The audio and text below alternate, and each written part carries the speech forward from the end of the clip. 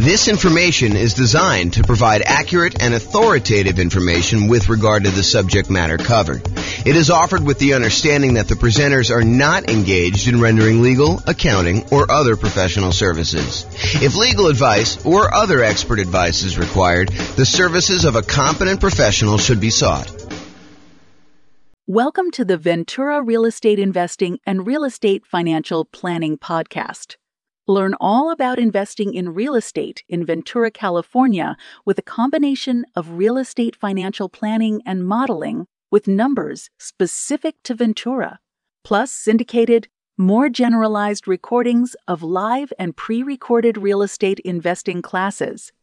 Not all of them specific to Ventura. Be sure to stay tuned after the podcast for a message from our sponsors. Well, good morning and welcome, everyone. This is James Orr, and this is a brand new class. I think it's going to be a really short class, actually, but it is an important class, and that is actually in the title. It is the importance of loan planning for real estate investors. And you're like, loan planning? What is loan planning? Well, there are limitations on how many and what types of loans you can typically get, and also the preferred order, the order that is going to be optimal for you as certain types of real estate investor. Like if you're going to be a nomad or something like that, then there are definitely a order of loans that you may want to consider. And there's probably exceptions to all these things I'm about to say, but it is good to think about this because you could back yourself into a corner and put yourself in a situation where you wish you would have done things differently had you only known. And so this is my opportunity, my way of telling you in advance so that you do know and you can plan around this. Okay. So before I even begin, I will tell you, these are discussions you should be having with your own lender and your own real estate agent. And so, go sit down with them. And part of what I think a real estate agent and what a lender should be doing is offering you this type of consultation. They shouldn't be, in my opinion, just selling you a house or selling you a loan. They should be helping you plan, helping you kind of like formulate a plan and make sure that you avoid making mistakes down the road. It's not just about getting this deal done. It's about getting to your ultimate goal of being financially independent with real estate, if that is your goal. But whatever that is, you really should be talking to your lender and your real estate agent and kind of getting this plan. Okay, so let's talk about loan planning. First, you can get Fannie Mae, Freddie Mac loans. These are the quasi-government loans that most lenders sell their loans to. You can get those until you have 10 non-owner occupant finance properties. Okay, so you still got to be able to qualify for all these, but your personal residence counts as one as well. So if you have a property that you're living in, you can have 9 additional non-owner occupant finance properties. And then they're going to cut you off from getting additional non-owner occupant investor finance properties from Fannie Mae, Freddie Mac. So that's sort of the rule, is that 10 finance properties. Now, we said that your personal residence counts as one. Any portfolio loans and any other loans you have on like single family homes, condos, townhomes, duplexes, triplexes, fourplexes, any loans you have on 1 to 4 units, they do count against your 10 too, even if they are adjustable rate mortgages and balloons. So adjustable rate mortgages, the interest rate on those loans varies. Sometimes they'll be fixed for 5 years and then they vary each year after that. Sometimes they'll be fixed for 3 years and they vary after that. Sometimes they'll be fixed for 7 years, whatever they are. So all of those would count towards your 10. And any balloons. Balloon is like you have a loan and maybe the payments are based on it lasting for 30 years, but there is a balloon at 10 years, which means that you need to either refinance or sell the property or pay off the loan at the 10-year point in order to be able to continue with that property. Otherwise, the loan is going to be called due and they're going to foreclose if you don't actually pay it. So really those loans, the portfolio loans, any 1 to 4 unit loans, they do count against your 10. So like what if you're buying properties as an owner occupant, like a nomad, moving into the property, living there for at least a year, and then converting those to a rental property and then repeating those properties? And maybe you've done that 5 times so that you have 5 properties and you're about to move into your 6th. Well, all of those would count towards your 10 in total. So realize that all of those loans do count towards your 10. Now, you can get more than 10 if you're buying another owner-occupant property. So let's say you decided you're going to go buy, 10 investment properties. You have a inheritance from mom and dad or, your rich uncle, and they actually allow you to go and, they give you enough money so that you're allowed to go and buy, 10 properties. You've got enough down payments for 10. Are you then, and you get 10 Fannie Mae, Freddie Mac sort of loans where you're putting 20% down, 25% down in order to buy those. Can you go buy an 11th property with some type of Fannie, Freddie, 30-year fixed rate financing type of loan? And the answer is yes, you can, but only if that 11th property is an owner-occupant property. You can buy more than 10, but it has to be an owner-occupant property. So you need to be able to think this through about like how many loans you're going to get and what type of loans you want to get. So if you go and you do, and by the way, it's not just number 11. You can do number 15 as an owner-occupant. There's no limit to the number of owner-occupant loans you can get, and you can convert the previous ones you had to investment properties, but you can't initiate a new loan as a non-owner occupant. You cannot get a new finance property as an investment property beyond loan 10. And that's really what we're talking about. So there's really no hard cap on the number of nomad properties that you can do. Now, you still have to qualify for all these, right? Like you still need to have your debt to income ratio. You still need to have the reserves for that. You still need to be able to qualify with your credit score. But there's no limitation on the number of loans you can get that. So why are we even making such a big deal out of all this stuff? Like I went and I told you that there's this 10 number and like it's important for you to think about, but like what is the big deal? Why are we so concerned about these Fannie Mae, Freddie Mac type loans? Well, one of the reasons we're so concerned about them is they are the 30-year fixed rate loans that you could typically get. If you remember when we talked about all the different loan types we can get, conventional loans and VA loans and USDA loans and, the portfolio loans and commercial loans, if you remember, really the concern about a lot of these other bonus loan products that we have, the portfolio loans and commercial loans and all that other stuff, is that they're not usually 30-year fixed rate financing. And so if you are concerned, as I think you should be, at least a little bit concerned about some type of interest rate risk, having these rental properties that all have variable rate loans on them or adjustable rate mortgages on them, are you concerned about rates going up? It's possible rates can go up. Look at what happened in the last year.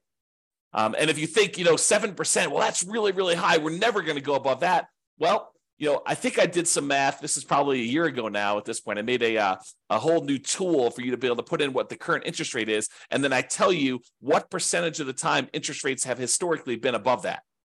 And right now, I think at like 7%, interest rates have been above that like 50% of the time or more. So realize that we can go a lot higher than where we are today. And if you're getting these adjustable rate mortgages, then you have some type of at least potential interest rate risk.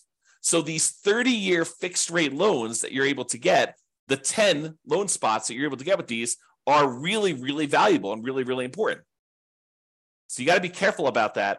And that's why we're talking about thinking this through and doing some loan planning with the help of your real estate agent or your lender to begin with.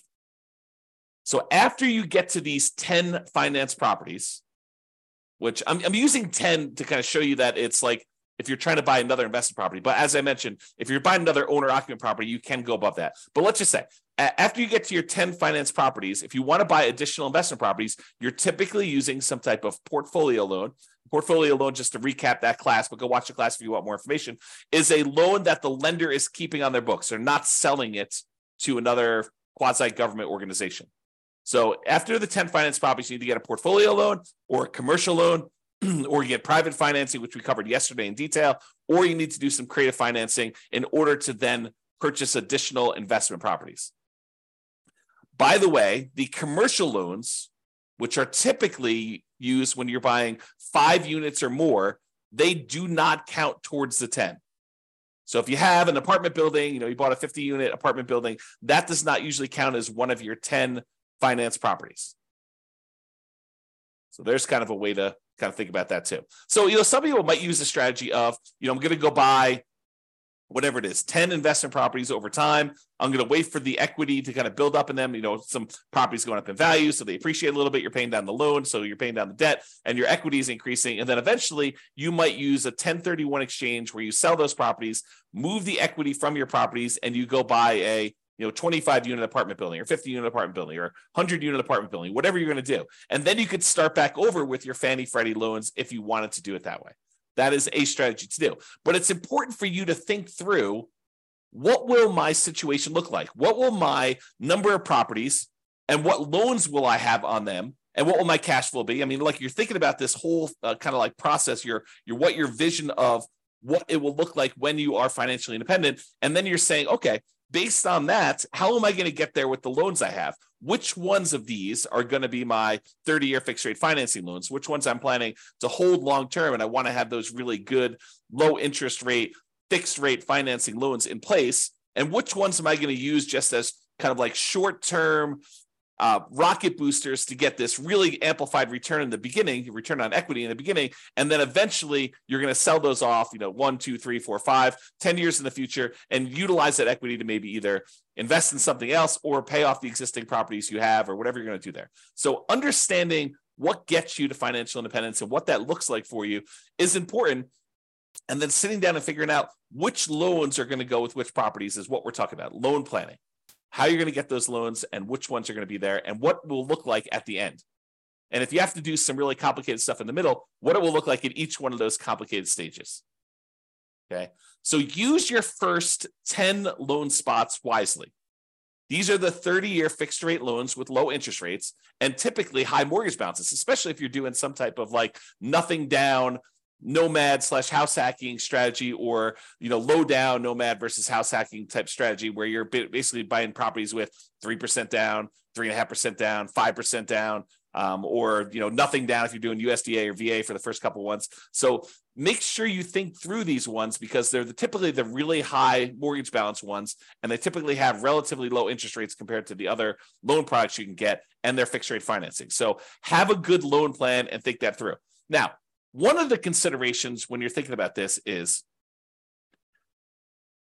if you know that you only have 10 of these and they tend to be the better loan products you can get, you may want to think about trying to use larger loan amounts for those if you can. Now, I'm not sure this would be my overriding principle, but if you have a choice, if you're on the fence and it really doesn't matter if you go a little bit larger or a little bit smaller, using these in order to get a larger loan spot tends to be better. And here's why. Imagine for a minute, you've got 10 loan spots, which you do. And you could use those loan spots to go buy 10 $100,000 properties today. Or you could use those loan spots to go buy 10 $300,000 properties today. If you fast forward into the future and you bought the 10 $100,000 properties and they eventually get paid off, and sure, they're appreciating and stuff like that, but we're going to assume that we're talking about in today's dollars, what they're worth. Once they're paid off, you have 10 $100,000 free and clear properties, which is about $1 million worth of property. However, you got 10 $300,000 loan spots. Now you have 10 free and clear, paid off $300,000 properties, or about $3 million in net worth. Which would you rather have? Would you rather have $1 million in net worth? Or would you rather have $3 million in net worth? I know this sounds overly simplified, but that's what we're talking about. If you take larger valued properties and larger loan balances, and you use those optimally for your fixed rate 30-year financing, that's what we're talking about. The difference is deciding which ones and which size loans you ultimately want to have paid off free and clear at the end.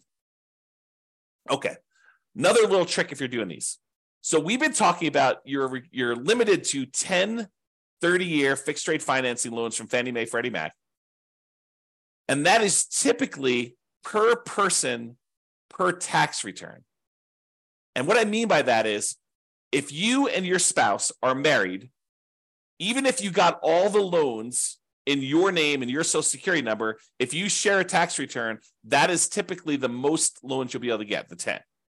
However, if you and your spouse are married and you each file tax returns independently, separate tax returns, and you alternate getting the loans, one gets one, the next one you buy, you get the other one, the next one you buy, you get it, the next one to buy, they get it. So basically they go back and forth over and over again until you have 10 loans in your name on your social security number on your tax return, and they have 10 loans in their name on their tax return. Then you can get up to 20 in a married couple. But again, you're going to want to check with your underwriter to make sure that your underwriter is interpreting the rules that way. and that this is going to be okay with them. Because if they're not, maybe you're checking around with a few other lenders to make sure that you do this. But if you really know that you're going to want to have more than 20 of these loans, then you could plan that ahead of time and separate them out. You don't want to go like this. This might be one of the more concerning things to do, kind of like one of the pitfalls you might make is you get loans and you don't need your spouse on there to qualify, but you put them on the loan anyway, just because you want to have them on the loan. Like you feel like you're doing this together in an act of solidarity, and you decide, hey, look, I'm going to put you on the loan, so we're going to do this. You don't need to do that if you can qualify for the loan by yourself. Now, you could talk to an attorney to make sure that your estate plan is set up such that if you pass away or they pass away, that you're set up correctly. But you don't need to be putting everybody on the loan at the same time. Just take that into account if you're going to be close. Now, if you're in a marketplace where you're like, hey, look, we're talking about, like my marketplace right here. We have $500,000 properties. That's about the price of properties that you're buying for single family homes. And if you know you need, 6 of those in order to be financially independent, and you're not planning on buying twice as many as you need, then letting them grow for a while and then using the proceeds to sell off half of them to pay off the other half. If you know that you're only going to need 6, then we really don't need to do that complicated loan planning. 6 $500,000 properties will get you $3 million. For a lot of folks, $3 million of paid off free and clear properties at the end is going to be enough. Not for everybody, but I think for a lot of folks that number would get you there. Okay, if you're getting, whatever it is, $2,500 a month in rent on a property, about a third of that's going to be in operating expenses. So, you're probably doing about $1,600 a month. 1,600 times 6, that's what? That's like just over $10,000 a month, adjusted for inflation. That's your net after all expenses on a free and clear property. So I think for a lot of folks, getting to $10,000 a month would be fine if they were doing that. And that would be 6 properties. So you don't need to get too complicated if that's your situation. However, if you know you want to do more than that, if you're going to say, look, I want to ultimately have 15 properties or 20 properties or 100 doors or whatever your number is, then you should be planning for this. Okay? All right. So that's what I got on loan planning. We got one more slide on the order of loans if you're doing the nomad strategy. So this is the preferred order if you're doing the nomad strategy. And let's see, Jim says, really like your calculator. Thanks a lot. Yeah, you're welcome, Jim. I'm not sure if you're talking about the world's greatest real estate deal analysis spreadsheet or if you're talking about the real estate financial planner software, but I appreciate the compliment. Yeah, you said yes, but I'm not sure which one of those. The first one. Oh, this is the spreadsheet. Awesome. Great. Glad you like that. That's cool. Okay, so nomad loan planning. So this is the preferred order if you have the ability to do this preferred order. And sometimes you don't. Like, for example, I'm going to recommend if you have the ability to get a VA loan, that's the one I recommend you get first. What if you don't have VA eligibility? What if you're not a veteran and you didn't serve in the military? You could consider joining the military and serving and getting that benefit. Or you could just say, hey, look, I don't have VA benefit. I'm going to move on to the next one. That's what I think you should do. So here's my preferred order for doing the nomad real estate strategy with loans. Okay. So if you can, buy a multifamily property, a duplex, triplex, or fourplex with a VA loan. That's a nothing down loan program that you can buy single family homes with, condos, townhomes. Plus, in addition, you could buy a duplex, triplex, or fourplex as long as you move into one of the units. So if you're doing the nomad strategy where you're moving into a property, you're living there for a year or more, and then you're converting that property to a rental, my first loan, the first property you should buy in an ideal world, and I will tell you, it rarely works out that you're able to do this in an ideal world, but I'll talk about that here in a second. So in the ideal world, you do the VA loan first and you buy a fourplex. What if you can't find a fourplex in a reasonable amount of time where the numbers work or that you have, enough of reserves or enough of your VA benefit in order to be able to get that? Well, then think about a triplex. Well, you can't find a triplex. Think about a duplex. Can't do that. Okay, but think about a single family home. Okay. So kind of like move down the line based on what you can find in a reasonable amount of time with the stuff you've got. Then, once you've got your VA property, you live there for a year or however long it takes you to save up 3.5% down in order to get the next property. And then the next one you should move from your multifamily VA property to a multifamily FHA loan. FHA is a 3.5% down loan program. You can buy single family homes, condos, townhomes, and additionally, you could buy duplexes, triplexes, and fourplexes as long as you move into one of the units. So you could do this 3.5% down FHA loan on those properties. Now, why do we do multifamily to multifamily? Because most underwriters are going to give you pushback if you try to move from a condo or a townhome or a single family home into a duplex, triplex, or fourplex.